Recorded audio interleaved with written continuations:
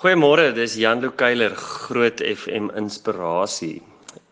Dit is so 'n mooi maand, nee. Oktober is die mooiste maand. As ek nou reg onthou, is Oktober is Pretoria se strate vol jacarandas en moet julle mooi bestuur, anders te gly julle karre op die nat jacarandas as dit nou gaan reën. Nou hier in die Kaap waar ek is dit net so mooi. Die wingerde is ongelooflik mooi, alles is groen.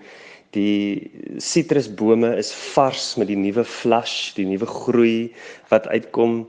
Die bloubessieboorde staan in vrug. Dis net bloubessies waar jy kyk. Ons eet dit soos chips hier onder. Dis ongelooflik.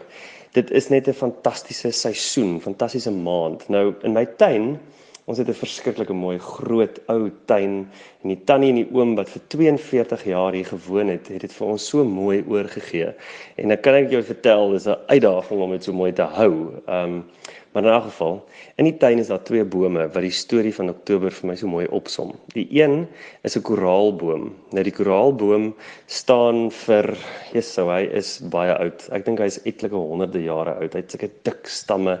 Sy stamme is 'n kunswerk, dis 'n beeld op sy eie. Jy kyk na dit en jy sien elke keer iets anders raak. Dis net unreal. Maar die koraalboom het ons kort gesny voor die winter, toe hy sy blare verloor het. En deur die winter het hy amper half net gestaan en wag. En toe iewes skielik, toe die lente kom, het hy nuwe blare uitgegroei en uitgedruk en nou het hy die mooiste bloedrooi blomme wat trosse hang aan hierdie boom. En soos die wind liggies waai, dan val hierdie trosse blomme op die grond en moet ons byhou om dit skoon te hou onder die boom. Maar die blomme wat iets vertel van 'n nuwe seisoen. Maar dan het ons ook 'n fiddlewood boom in die tuin. Ek ken nie sy groot woorde nie. Ek hoop ek het die tannie reg geluister toe sy vir my gesê dis 'n fiddlewood, maar so 'n mooi boom wat in hierdie seisoen waar die ander bome nuwe blare kry, is die fiddlewood besig om sy blare te verloor. Hy maak die mooiste herfskleure hier in die lente en hy vertoon net so in die tuin. Jy hoef nie te kyk nie, jy sien hom onmiddellik. En hierdie 2 bome is vir my so indrukwekkende bome van die seisoen. Ek wonder as jy 'n fiddlewood of as jy 'n koraal, verloor jy jou blare nou of verloor jy jou blomme? Either way, sien mense jou raak?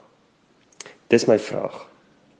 Paulus skryf in 1 Korintiërs 9 dat hy vir die Jode 'n Jood geword het om sommiges te wen. Vir die wat die wet onderhou, het hy respek en word hy vir hulle die wet om sommiges te wen. Vir die sonder die wet het hy hulle geassosieer mee om sommiges te wen. Vir die armes het hy arm geword, vir die swakkes het hy swak geword om in elk geval iemand te wen. Ons is in 'n fantastiese seisoen in ons land.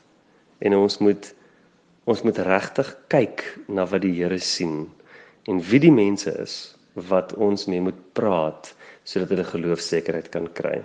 Mag jy hierdie week werklik geïnspireer wees om met mense kontak te hê sodat mense kan hoor dat Jesus jou laat blom. Ek groet jou uit die Kaap. Jan-Lou Keiler vir Groot FM Inspirasie.